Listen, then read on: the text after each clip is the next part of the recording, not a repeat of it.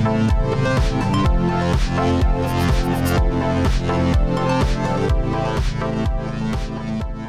good morning, everybody. So glad that you're here this morning. Good morning to all of you watching and listening online. Good morning to you in the north. Well, the last few weeks have been quite significant for our church and our family. From thousands of people coming and hearing the good news of Jesus on Christmas Eve to last week, Dave and I getting up here and the launch of a new website and the announcement of a new site, and down in this site in Ajax, the construction on 1/3 of this building. There is so much going on in our community, and that doesn't even tell the hundreds of stories of people meeting Jesus, coming to church for the first time. We're hearing amazing stories on Christmas Eve. People, this was their very first experience ever in a church building in their life, hearing the good news of Jesus. And so we're so pleased for that. And as we enter back into the book of Acts, I love how God works this out. I love God's timing, because now in the book of Acts, there is actually a shift to actually where we need to learn and grow as a community right on time.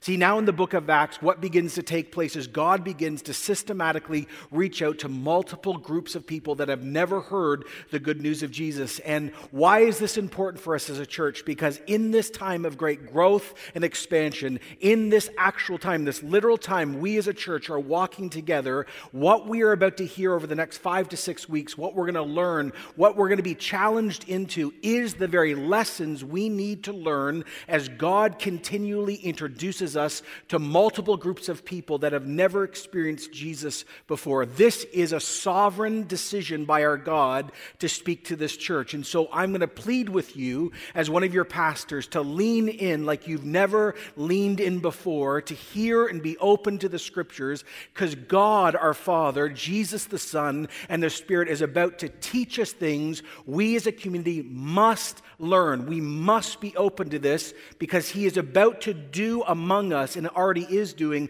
what we are literally reading in the book of Acts. We are about to walk in the book of Acts today in 2017 through these very stories. So if you are ready, get a Bible out and turn to Acts 8, and we're going to begin there.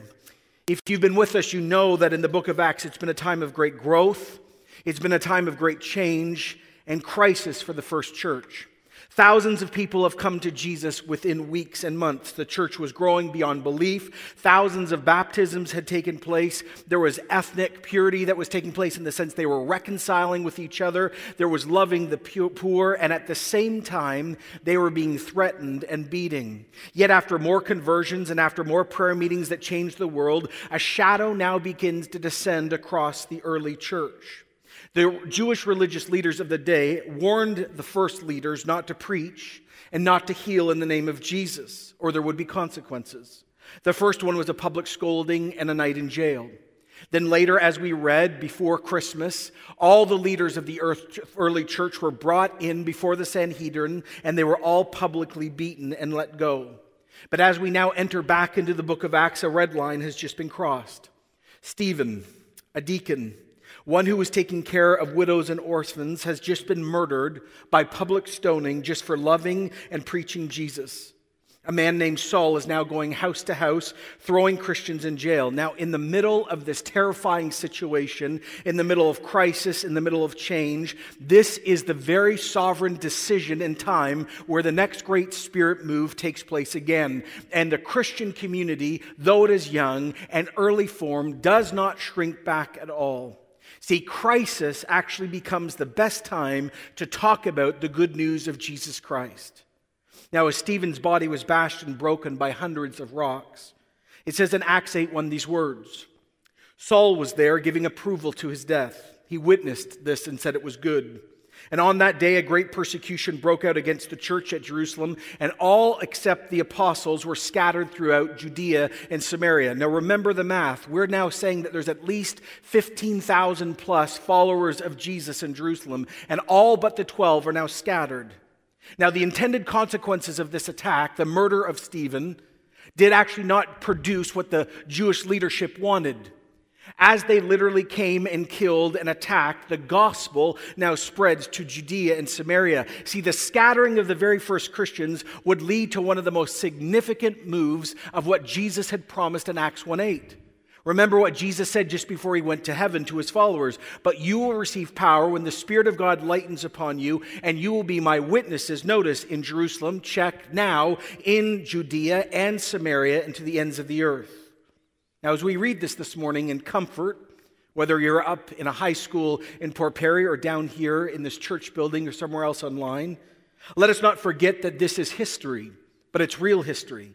This is not myth. This is not a good novel. This is not hyperbole. This is not some action film where no one's getting hurt and they say cut and everyone goes away fine. No, this great move of God cost much. A man has just been publicly murdered for loving Jesus. It says in verse 2 that godly men buried Stephen and they mourned deeply for him. I don't know if you've ever seen a public stoning before. They've actually been online lately because of what we're seeing in the Middle East. They're horrific, and they're violent, and they're dangerous. The bloody, broken, disfigured body of Stephen would have been picked up by people just like you and laid to rest. This one who had given his life to helping widows survive. This one who had just preached the good news of Jesus. This one who had been gifted by Jesus, just like all of us sitting here, to love those who were lost, has now actually been murdered by the very leaders that supposedly represent the God he was serving. Our spiritual great-grandparents in secret gather, and they weep and they mourn the first great casualty in this unfolding spiritual war. Never forget, Stephen is the first martyr. He is the first Christian who was killed just for being a Christian. But there's a difference in this part of the story. Unlike months earlier when Jesus had been executed, now the church firmly knows this is not the end because they had witnessed the physical resurrection of Jesus. And so though they mourn him, they know that Stephen is now in the presence of Jesus. And they know though his life has been stolen from him and taken from him, just as Jesus has been raised from the dead, Stephen will be raised from the dead too. So they mourn, but they still have unnatural joy. They bury him.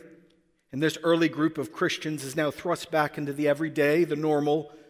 But normal is no longer normal because there is an added element of extreme danger. Verse 3 should haunt us.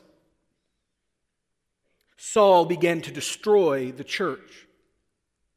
Going house to house, he dragged off both men, notice it, and women, and started putting them in prison. Their normal reality was no longer normal. So much had changed. And make no mistake, by the way, things are very, very difficult, not just in that day, but in this day also. Do you know that right now, globally, our family, the Christian movement in all of its forms, do you know there's 100 million Christians at this very moment that live in areas where persecution is real, and it is normative? Right now, do you know that the killing of Christians is being done by ISIS at such a rate? Now all non-religious organizations are formally calling it a religious genocide. Do you know that Christian communities that have been witnesses to Jesus for 2,000 years in the Middle East are on the verge of extinction? Do you know that 145,000 compassion-sponsored children in India right now could be losing their funding because the Hindu majority does not like that Compassion International not only deals with the physical and emotional needs of people, but they preach in Jesus' name? Do you know that last Easter in Pakistan, a person walked into a morning service on Easter morning and blew themselves up and 70 Christians were killed just for loving Jesus? Do you know last year in Burkina Faso, 7 missionaries were killed by Al-Qaeda Africa? Do you know that in Russia, only within the last 6 months, there is a new law that has been passed that it is now against the law in all the territories that Russia owns and is involved in, that if you evangelize outside of a church building, you will now face jail time? Do you know that at this month, globally, every month, according to sources, 322 Christians are murdered every single month? Do you know that 214 church buildings and church properties are confiscated or destroyed every single month around the world? Do you know that 772 forms of violence, beatings, abductions, rapes, arrests, and forced marriages are done according to Open Doors every single month? It was Pope Francis who stood up at Christmas time and said, as he looked over Christian history, there had never been such a severe persecution against Christians as there is today, and he is correct. Now, as fear could grip our hearts and we could shrink back, we must go back to the first church and see how they responded. We also must go back to times where people have faced this before and see how the Spirit of God inspired them. And it is the great words of the church father Tertullian that must ring true for us today. That the blood of the martyrs is the seed of the church. That when you kill one of us, 7 more spring up. Why? Because when a seed dies, we know that in springtime a tree can be produced from a small seed and hundreds and thousands can be affected.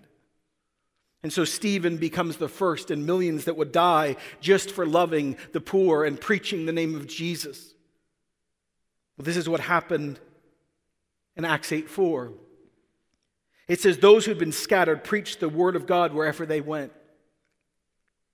These Christians from all walks of life, rich and poor, educated and uneducated, women and men and children, they begin to share the faith, they begin to share the good news of Jesus Christ wherever they not just went, ran. They were now refugees in their own country. They were beaten and driven from their homes just because they were followers of Jesus the Nazarene. And notice the profound understanding here. Instead of complaining and instead of becoming hopeless, instead of becoming possessed by bitterness, instead of accusing their enemies, they shared the good news to anyone and everyone that they came in contact. They viewed persecution as the gift of evangelism. And one of the men on the run was another person some of us know named Philip. And where Philip goes is so interesting. It says that Philip, verse 5, went down to a city in Samaria and he began to proclaim Christ there. Some of you know the significance of Samaria, some of you don't. Why is it significant? Well, it's moving from the fire to the frying pan for these first Christians. Why? Well, the Jews hated the Samaritans. Jews called Samaritans half-breeds and false teachers, and the feeling was mutual.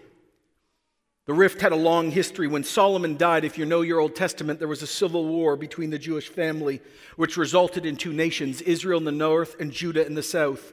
Both of those nations were at war with each other, but eventually both of them were taken over by foreign powers. And those who were in the north, who stayed in captivity, began to intermarry with their Assyrian captors, and they became the Samaritan race. When other Jews who had been taken into captivity came back from their homeland, back to the homeland, they went to their half-cousins and said, would you help us rebuild the temple under Ezra and Nehemiah? And they said, absolutely not. Instead, they set up their own temple in the north, which later the Jews in the south set up and then destroyed. Samaritans so hated the Jews that they actually viewed the Romans as liberators.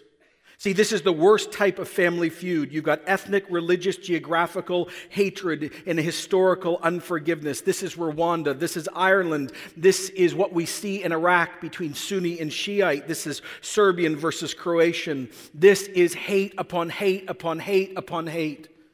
And Philip, who is now a Jewish Christian exile in his own land, goes to his blood enemies. And he goes and he shares the good news of Jesus. And what happens is so unexpected. When the crowds heard Philip and saw the miraculous signs he did, they all paid close attention to what he said. With shrieks, evil spirits came out of many, and many paralytics and cripples were healed, and there was great joy in that city. So they heard the good news of Jesus from a Jew. And they saw the work of Jesus and they believed and they had great joy. Now I want you to stop because I promised that this was going to begin to teach us how we need to be prepared to reach out in new ways. See, this is how Jesus worked. This is how the early church worked, and this is how we are called to work. Word and deed, proclamation and power, love gifts, word gifts, power gifts. See, there is so much for us to continue to learn. And let me just say this, almost all cultures globally at this moment, educated or not, they begin their conversations about spiritual things through spiritual power, not logic.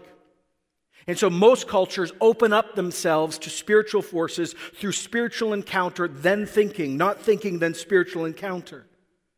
And what we see here in Philip is one of the most significant ways to evangelize those who come from a non-Western background.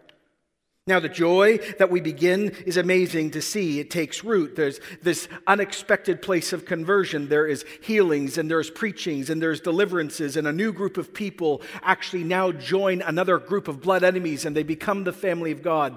But As this is all taking place, the unseen realm of darkness now begins to realize that this is a profound threat. And so they begin to organize in the unseen place to stop this incursion of God. Now, we've talked about this before, but let me remind you again. In the book of Acts, there is a very simple pattern. That any single time that the good news of Jesus is introduced to a new family, to a new tribal group, a new ethnic group, into a new geography, there is always a demonic encounter. There is perpetually a turf war. And let me say again with authority this morning, as we step out into new geographical places, as we speak into new families, we should expect this because there is a fight that is real. The Bible teaches that Satan is the god of this world, and the kingdom of God, starting with Jesus and now through his church, keeps pushing the kingdom of darkness back. And so, let me say this again as we start our journey together in 2017. C4, make no mistake about this. There is a real systematic war over our community. There is a war over this church. Satan wants to destroy and divide this church and kill this church. There is a war over Durham region. There is a war over the GTA. There is a war over the world. It is not phony. It is absolutely real. Now, this is how the demonic change tactics. They turn and try to deal with this incursion by Philip this way. Now, for some time, a man named Simon had practiced sorcery in that same city. And he had amazed all the people of Samaria, not just that city. He boasted that he was someone great. And all the people, both high and low, gave their attention to him and exclaimed, "This man is the divine power known as the great power." Now, this is actually a designation of divinity. I am godlike, Simon used to say. And by the way, his powers were real. And they probably even helped people. But they were demonic. By the way, let me just get this out of the way. This is not fake. This is not 1-800-CLEO at midnight. This is not sham. This is real. This man walks with supernatural power that is demonic, but the demonic power helps him do good things to deceive others. It says that that means Samaria, followed him because he had amazed them for a long time with his magic. Not illusion, supernatural power. Now again, let's step back. This did not shock us. Most cultures, including many of ours, turn to those with spiritual power in times of crisis. We, if you are a Westerner, tend to be extremely arrogant and dismiss this as nothing but superstition. But the Bible takes this very seriously, and since the Bible is our authority, it is our lens, the ultimate Supreme Court for faith, life, and practice, we need a biblical worldview, not a secular one. And so this man actually had authority in his region. Back to the story of Luke. We move from demonic power now to something greater, good news that comes from Jesus, and people begin to move from Simon and his power to Philip and the power that actually fills Philip. But when they believed Philip, as he preached the good news of the kingdom of God in the name of Jesus, they were baptized, both men and women. So I want you to get this again. Stephen has just been murdered. Philip's running for his life. Where does he run? He runs to his blood enemies, and instead of hating them or spitting upon them, he shares the good news of Jesus. They become brothers and sisters when they believe in the good news of Jesus Christ. And this enemy begins to baptize them now in the name of Jesus. They put on the wedding ring, and all is amazing. And then to our shock, here's what happens next. Simon himself believed. And Simon was baptized. And he followed Philip everywhere, astonished by the great signs and miracles he saw. And when the apostles in Jerusalem, who were in hiding, by the way, heard that Samaritans had accepted the word of God, they sent Peter and John to them. Okay. Peter, who was in charge of the church, John, who was Jesus' best friend, two of the most significant leaders in our history, are undercover, wondering if they themselves are also going to be murdered. They hear that their blood enemies are now becoming friends in Jesus, and so they sneak out of an area of extreme persecution where the secret police are trying to take them down, and they go to their blood enemies to see if it is true that they themselves are receiving God. Now, when they arrived, they prayed for these Samaritans that they might receive the Holy Spirit. Because the Holy Spirit had not yet come upon any of them, they simply had been baptized in the name of the Lord Jesus. Now, when Peter and John placed their hands on them, they received the Holy Spirit. Now, I need everyone to pay close attention. If you've been a Christian for a while, at this moment, you should be deeply confused. Because according to the Scriptures, Acts 2 says that right when you accept Jesus Christ as Lord and Savior, you are baptized in the Spirit. You're plunged into Jesus' Spirit. How does Jesus move into your heart? He moves into your heart when you say yes to Him and He puts His Spirit in you. That's called Spirit baptism. Paul later, it says this in 1 Corinthians 12, anyone who believes in Jesus is baptized at conversion in the Spirit. Ephesians 1 says, if you've believed, elected, called, you've been sealed in the Spirit. And yet the Samaritans don't get the Holy Spirit when they believe on Jesus and they're baptized. Now, if you've grown up in other churches, you've heard pastors stand up and say, see, this is why you need a second experience. You become a Christian first, you pray lots, you might speak in tongues, and then you get baptized in the Holy Spirit. No. Baptism of the Holy Spirit is a conversion thing. So what's going on here? Is this a pattern for a more... No. Understand what God is doing. Follow the book of Acts. Hear the heartbeat of God the Father for all the nations. God did this on purpose. He chose not to give His Spirit. Why? Listen to what one scholar said. God intentionally withheld His Spirit so the coming of Peter and John, in order that the Samaritans might be seen to be fully incorporated into the community of Jerusalem Christians who had received the Spirit at Pentecost. See, this enforces God's goal to incorporate all people groups within His family. He intentionally delays what is normal because He wants to, ready, deal with generations of racism, geographical hatred, religious hatred. And He knew that if He did not delay this, and the early church leaders did not affirm this, the church could be fragmented down these old horrific lines if there was not unity at the beginning. And so God steps in a unique way and delays His Spirit to bring unity to His family, so the family of God would perpetually be forced to see that God had come for all the nations, and we were going to have relatives from all backgrounds, whether we want it or know it or not.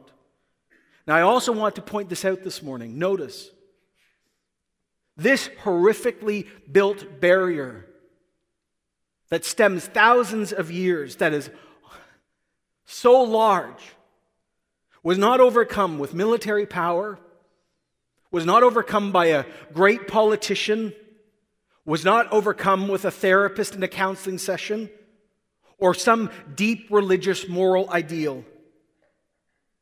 This great barrier of human hatred and unforgiveness and unreconciliation was brought down by the good news of Jesus Christ.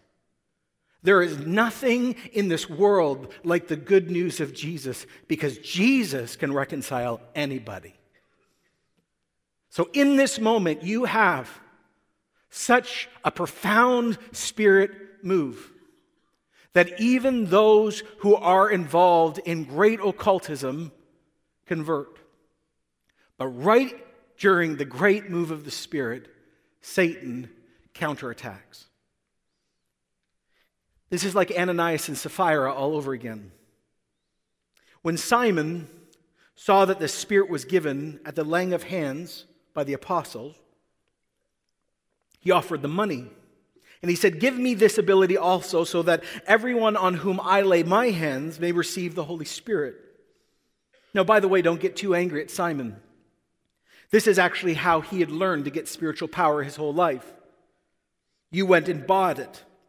By the way, there's no difference today. Go to any witchcraft store today, black or white magic, and you'll see the same. You buy spells, you buy power. Go to Chapters at this moment, right after this service, or Indigo, or Barnes & Noble if you're in the States, and go to any New Age self-help section or occult section, and you will see time and time again that on that side of the fence spiritually, even if you're going to help people, you buy things, you buy self-promotion, you buy power. But in our movement, we do not buy the power of God, and we do not buy the gifts of God. They are sovereignly assigned, not for self-promotion, but for the blessing of others. Peter looks at this man with gifts, words of knowledge and others, and he says to him, may your money perish with you, because you thought you could buy the gift of God with money. You have no part or share in this ministry because your heart is not right before God. I love what the translator J.B. Phillips in the 70s translated it like this: to hell with you and to hell with your money. You have no part to this ministry. The very idea of getting spiritual gifts or giving of the Holy Spirit, other than a sovereign move of God, is nothing but sin. Remember what Paul would write in 1 Corinthians 12:11. All these are the work of the one and same Holy Spirit, and the Spirit gives them to each one just as what? He determines. By the way, this is not about Simon and his salvation, but this passage is pointing to something more insidious. Listen to how Peter keeps responding to Simon. Repent of this wickedness and pray to the Lord, and perhaps he will forgive you for having such a thought in your heart. For I see, this is the spiritual gift, right? This is discernment and words of knowledge. I see that you are full of bitterness and you're captive to sin. You must go before the Lord because you've said yes to Jesus and you've even been baptized in his name. But you as a Christian need to ask forgiveness. You need to turn away from syncretism, this mixed worldview, this split-level Christianity, and grow up. You are forbidden. There is no more mixing of Christian faith with pagan thought. No more mixing of spring water and salt water. You cannot drink that anymore. Now that phrase, full of bitterness, if you're a highlighter, underline, highlight it, circle it. Because you won't catch this in the English, but this is a direct quote from the Old Testament. And when you read the exact quote that Peter is actually bringing back, you will see what he's truly saying to Simon. It comes from Deuteronomy 18, and this is actually given to people who are in right relationship with God, but are about to themselves give into idolatry. It's given to people in faith, right faith, not people outside. It says, make sure there's no man or woman or clan or tribe among you today whose heart turns away from the Lord our God to go and worship the gods of the nations. Make sure there is no root among you that produces such bitter poison. In the original language, that's the exact quote. He says, you cannot worship and kiss idols and demonic power and walk in the Spirit. You've said yes to Jesus. You must abandon one and fully be involved in the other. Simon answered, pray to the Lord for me that nothing you've said may happen to me. There's no suggestion here saying this man's cry was not real. And as we've already seen, if you've done the book of Acts with us, even those who are genuine followers of Jesus, Ananias and Sapphira, can give room to the devil in their heart, and God still will judge them, not eternally in the sense of salvation, but in the now. Well, after this incursion was countered by now the apostles through the Spirit of God, they decide to go back to Jerusalem. Just let that sit for a bit. But it says that they testified and proclaimed the word of the Lord. And as Peter and John returned to Jerusalem, they preached the gospel now in many Samaritan villages. Now, do you see the power of this story this morning? As we begin stepping out in 2017, number one, God's family has grown in the hardest of places during the hardest of times. The Samaritans have now been included in the people of God, and generations of hate and distrust and violence and religious misunderstanding and slander have been overcome by the message and the power and the presence of the living Jesus and by the Holy Spirit. And it starts during murder and persecution. Let me just say this. God always will use the injustice of this world and the persecution of this world and the pain of this world and the lost dreams that we experience and the wrong and the sickness of this world to bring the good news of Jesus to others. But as we sit here this morning with a passage like this, and we're now keenly aware that God is actually choosing to bring this group of passages to us for a reason, specifically in this season, what truly is the Spirit of God saying to C4? Well, here's the first thing that I cannot escape, not just because it comes out of the passage appropriately, but because I genuinely believe the Spirit is saying this to this church. God wants to bring people that you dislike the most to this church to be our family. C4, we must be ready for God to continue to send people to us that we hate, that we do not like, that we mistrust. And we must be ready to see them become our brothers and sisters. You who are police officers among us, let me say this to you. There are going to be people you have arrested that are going to show up in this church and become your brother and sister. Are you ready? Some of you actually are the people who are put in jail or will be. And they're going to come and you're going to see the police officer that arrested you. And now they're your brother and sister. Are you ready? All of us in this room, all of us, no matter our skin color, wrestle with racism. Let's just put it on the table. In small or large ways. There always are ethnic groups we don't truly like or distrust. Listen, God's going to bring all the nations to this church. Are we ready? What about your family member you cannot stand? You cannot stand them. See, God tends to go after those we don't like the most. And suddenly, the grace of God is so poured out on them that we must reevaluate if we truly love Christ. As we step out into multiple sites, both east and west, as we become more multicultural, and we've already begun to see this more and more. I just want to say one of the greatest evidences of the Holy Spirit's work among us is when larger amounts of people start coming to this church from all backgrounds, and many of us will actually see people we do not like or enemies become family through Jesus and His Spirit. See, church history teaches us something. Real revivals heal unhealable things. Real revival overcome the largest of barriers found in any society. Real moves of the Spirit bring enemies and make them family, and we can take communion with each other with absolute joy because we've both experienced the work of Jesus. And this is the posture we now must choose. Elders, this is for you. Pastors and leaders, this is for us, for all of us. We must be like Peter and John, willing to humble ourselves and go to those we have slandered and hated and mistrust for generations and put our hands on them and say, you are now my brother, you are now my sister, we are found in Jesus. Spirit of God, do all you must because we want to see all people come to Christ. We cry out for revival. The implication of revival is the Samaritans are coming. Here's the second thing we need to understand. We see this in the passage. The Spirit of God is at the center of unnatural work. And so once again, and we start this year, oh, how we must be so open to the Spirit of God and say, without you, we can do nothing, not by might, not by power, but by your Spirit, says the Lord of hosts. See, what's the culture difference between then and now? There is no culture difference. Behind all their everyday stuff and their life and their technology, and behind all our technology and all our science and all our stuff, the average person during times of crisis still is involved in supernatural experiences that are wicked. Tarot cards, psychic readings, crystals, New Age, witchcraft, horoscopes, Satanism, Ouija boards, reincarnation readings, ghosts, haunted houses, levitation, palm readings, seances, tea leaves, water witching, Reiki power, numerology, idols bought from Pier 1, magic 8 balls, astrology. The amount of crap, and I mean that appropriately, that we watch, the extreme horror and torture and mutilation of people in movies, secret societies that call on oaths but have nothing to do with Jesus. And then, of course, because I love this, even in our country, because we have the world here, they bring all their supernatural stuff. Listen, the scriptures have never changed. 2 Corinthians 4:4, the God of this age has blinded the minds of unbelievers so they cannot see the light of the gospel of the glory of Christ, who's the image of God. But we're not afraid of any of this.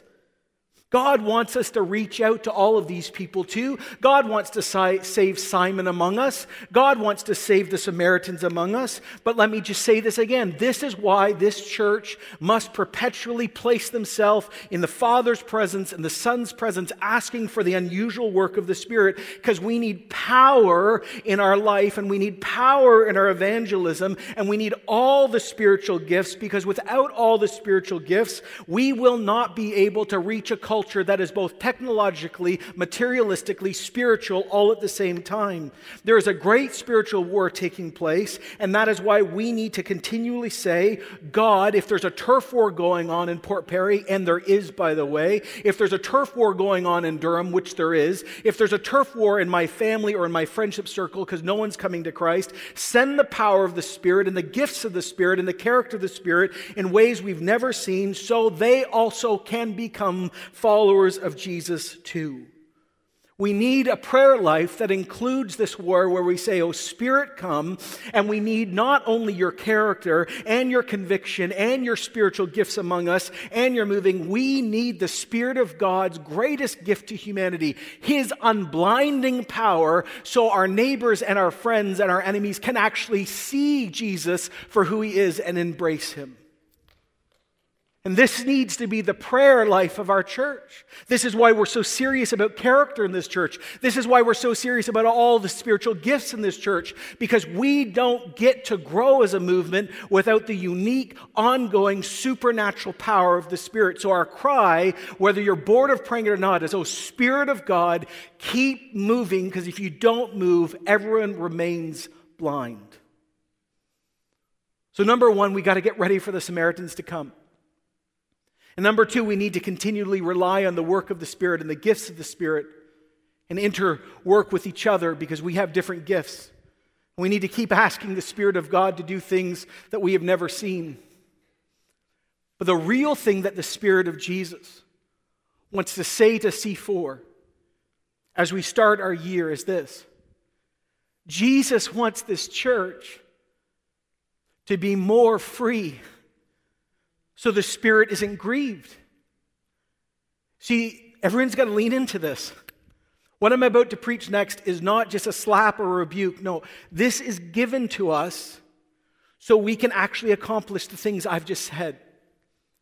The ongoing problem, not just in C4, but in all churches, is this: it's blended Christianity. See, the story of Simon is not far away from any of us. It's compromise. Knowingly or not, we become indifferent to wrong. It's split-level Christianity. It's syncretism, one of the greatest threats to the church. So here's the question: how does this compromise look among us? A friend of mine in California, a scholar, wrote this: most Christians live on two unreconciled levels. They're members of a church like C4. They ascribe to some doctrine statements that are true, but below that system of conscious belief are deeply embedded traditions and customs implying quite a different interpretation of the universe than a Christian one. And in times of crisis, the doctrine of the church and the beliefs of the church and the rights of the church suddenly become an alien thing to the Christian. So where is Simon lurking among us? There are 5 places. Here's the first one. The first form of blended Christianity that is found in all churches, including this one, is Christian faith without God's power. We say all that supernatural stuff was history.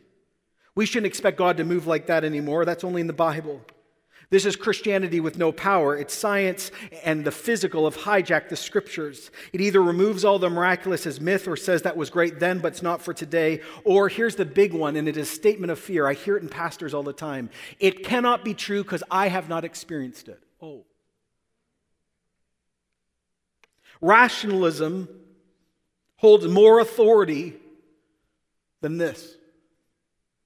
Many of us sitting in this church are more like atheists. We believe all the right things and we're going to heaven, but we do not expect the living God to intervene at all. That is Simon. The second has to do with our view of Jesus and his unique work.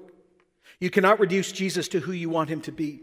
He's not just a good teacher, not just a prophet, not just a profound thinker. You cannot reduce him to your version of love. He is holy love. You must hold true to fast to the truth that Jesus is fully human and fully God, that he's the only incarnation in all of human history of God. He's the only one who can forgive sins, that he died and he physically rose again, that he's the only path, the only road, the only door. There is no other way to meet God except through Jesus, his son. Only Jesus' work can make you right before a holy God. There's no one else who can forgive sins. He's the only one when we die that we will face judgment. As Peter preached in Acts 4:12, salvation is found in no one else. There is no other name under heaven given to people by which we must be saved. If you start teaching that there are other doors or other ways or Jesus is not exclusive, Simon is in your house. It's blended Christianity. You neuter the gospel. The third one has to do with sexual conduct. We're married to Jesus if you're a Christian. We are in covenant with Jesus. And how we deal with our thinking and our bodies matter. I'm not talking about struggling with sin. I'm not talking about temptation, or as I've preached before, I'm not talking about inclination. See, for us who are Christians, struggle and orientation and temptation, though significant, needing significant conversation, is not the real issue for a follower of Christ.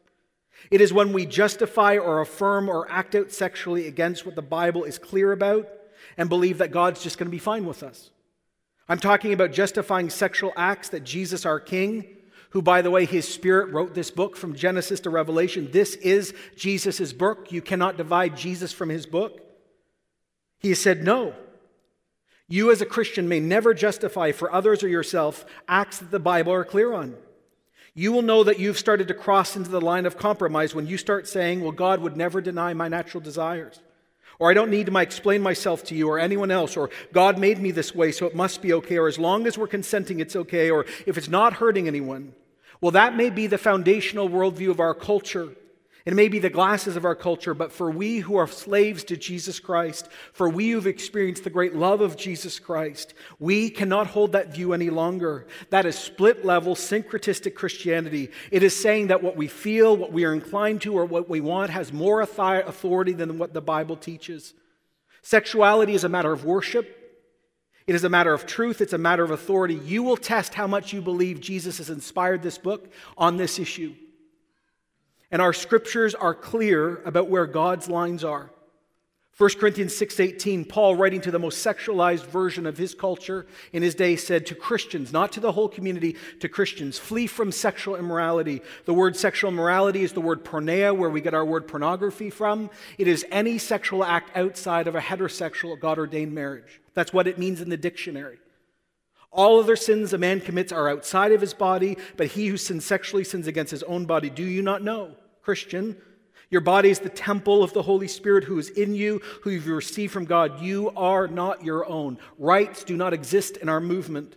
You've been bought by a price, therefore honor God with your body. See, Simon says no power, and Simon says there are many ways, and Simon says you are king. And that also brings us to our fourth version of it, our view of ownership and materialism. We live in a world where material prosperity and individualism and human rights are king. Now, that's actually quite good. And are we allowed to have a good life? Of course we are. Are we allowed to buy things? Of course we are. It's not wrong to actually own things, but here's the question. Do you own your things, or do your things own you? You know, well, Simon is coming close when you've never asked God, what do you want to do with my family, with my RSPs, with my stuff, with my house? Like, what do you want to do? One wrote, self-possession, not demon possession, is the great danger facing human beings. It is hard for all Christians to move from feeling they need to be in control of their lives to entrusting them completely to God's mercy and His will. Ownership. Here's the last one. Our view of supernatural practices. F.F. Bruce, that great British scholar, thinking about Simon, wrote these words. He said, the problem with Simon is, though he had believed the right message and been baptized, the poisonous root of superstition and self-seeking had not been eradicated yet from his heart. His soul was still held fast in the fetters of unrighteousness. For some of you gathering here today that think that you can have the best of both supernatural worlds, you'll have the worst of both. You cannot mix our faith with Buddhism. You cannot do it. You cannot be involved in Christianity and New Age practices. You cannot read your Bible and talk to a spirit guide. You cannot walk and do a Beth Moore study and then go to a fortune teller. You just cannot do these things. Paul, writing to that same church in 1 Corinthians, did it best. He said in 1 Corinthians 10:20, sacrifices of pagans are offered to demons, not to God. I don't want you to participate with demons. By the way, this is written to a church. You cannot drink of the cup of the Lord, which, by the way, we're about to do here today, and the cup of demons too. You cannot actually have both part in the Lord's table and the table of demons. Are you trying to arouse the Lord's jealousy? Are you stronger than Him? Here's what I want to bring home. We've been on a journey for a long time as a church. And for us who have been on it for a while, we've seen God continually do things that amaze us. And as we're moving forward into this new year, this great sense as we expand out and God is preparing so many more people is this. He is going to change the very fabric of this church by the more people He's about to bring. The 10,000 are going to look so diverse, and we need to be ready. We have been growing as leaders, and you as the people more and more understanding our need of the Spirit. But the challenge as we start our year is not a slap in the face, but Jesus coming and saying, there doesn't need to be that Simon temptation among any of us. Because when we lay that stuff down and we work that stuff out and we surrender to Christ and things get free, then the Spirit of God isn't grieved and great work happens and joy happens and evangelism happens. And so the Lord starts our year by saying, very simply, is there anything where you are trying to drink salt water and spring water at the same time? Is it that you don't believe in God's power and you're fear-based? Then you need to repent. You just say, Lord, sorry, change me. You know, are you the person, even as a Christian, who themselves are justifying sexual things or justifying it in others and saying, and the scriptures are, repent. There is no room. You are not your own. There's great joy when we worship Christ, even in our suffering. What about the uniqueness of the gospel? What about your ownership of your stuff? Or what about some of you maybe practicing supernatural things God has asked you not to do, or you've just realized are not of Him? God comes and says, I would like actually repentance and life change so there can be freedom. So this is a very appropriate time to just start our New Year's this way. So would you just bow your heads with me, no matter who you are, no matter where you're at, and pray these things with me. Number one, Lord, thank you that you are about to bring so many people to this church that aren't like me. And we pray, God, you'd begin to prepare our hearts for those you have brought or you're about to bring, so we'll be ready and open. Lord, we pray for enemies and friends and family to come to Christ. Number two, we pray again as we start this year again. We need the power of the Holy Spirit. So, church, could you say, Holy Spirit, come? Could you say that out loud? Just, Holy Spirit, come. We need the Spirit of God across our whole church. And lastly, Lord, thinking about no one in my mind, only in myself, Holy Spirit, would you now begin to convict any place where we're committing almost this act of simony, where we're blending two worlds. And you've said no. Jesus, forgive us and set us free. We ask this in Jesus' name. Amen. How appropriate, at least at this site now where we move to the Lord's table. It's going to be passed to you today. By the way, ushers, you can get ready. We all know in this church that the Lord's table is practiced by millions of Christians today. Some call it Eucharist, some call it communion. But this is where we remember the death and resurrection of Jesus. That we've been forgiven, that we're loved, that we have eternal life, that one day we'll eat with Him. We're told to confess our sins before we take it. We're told to reconcile with people if we need to. But this is a moment where we get to, as a church, thank Jesus that He saved us, confess our sins, pray for great new things. But because of what I've just preached, this is also the time where you need to say, I can only participate with the cup of the Lord and no longer the cup of demons. So as you take this, let the Holy Spirit lead you and guide you. But no matter what you pray, say, thank you, Christ, for dying for our sins and making me a friend. And so you can take it anytime you want. Let me just pray over it now. Jesus, would you bless these elements, though they are just elements. They symbolize your death, resurrection, your sacrifice, our hope, everything that we are. Would you meet us in this time of communion in Jesus' name? Amen. One last thing. If you're not a Christian yet, would you not take this?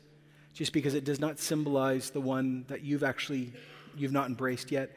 And again, all Christians are welcome to this, unless, of course, you're on the run and you don't want to deal with Christ. But just come to the table. Repent, pray for power, and let's see what Jesus does among us. Let's participate together.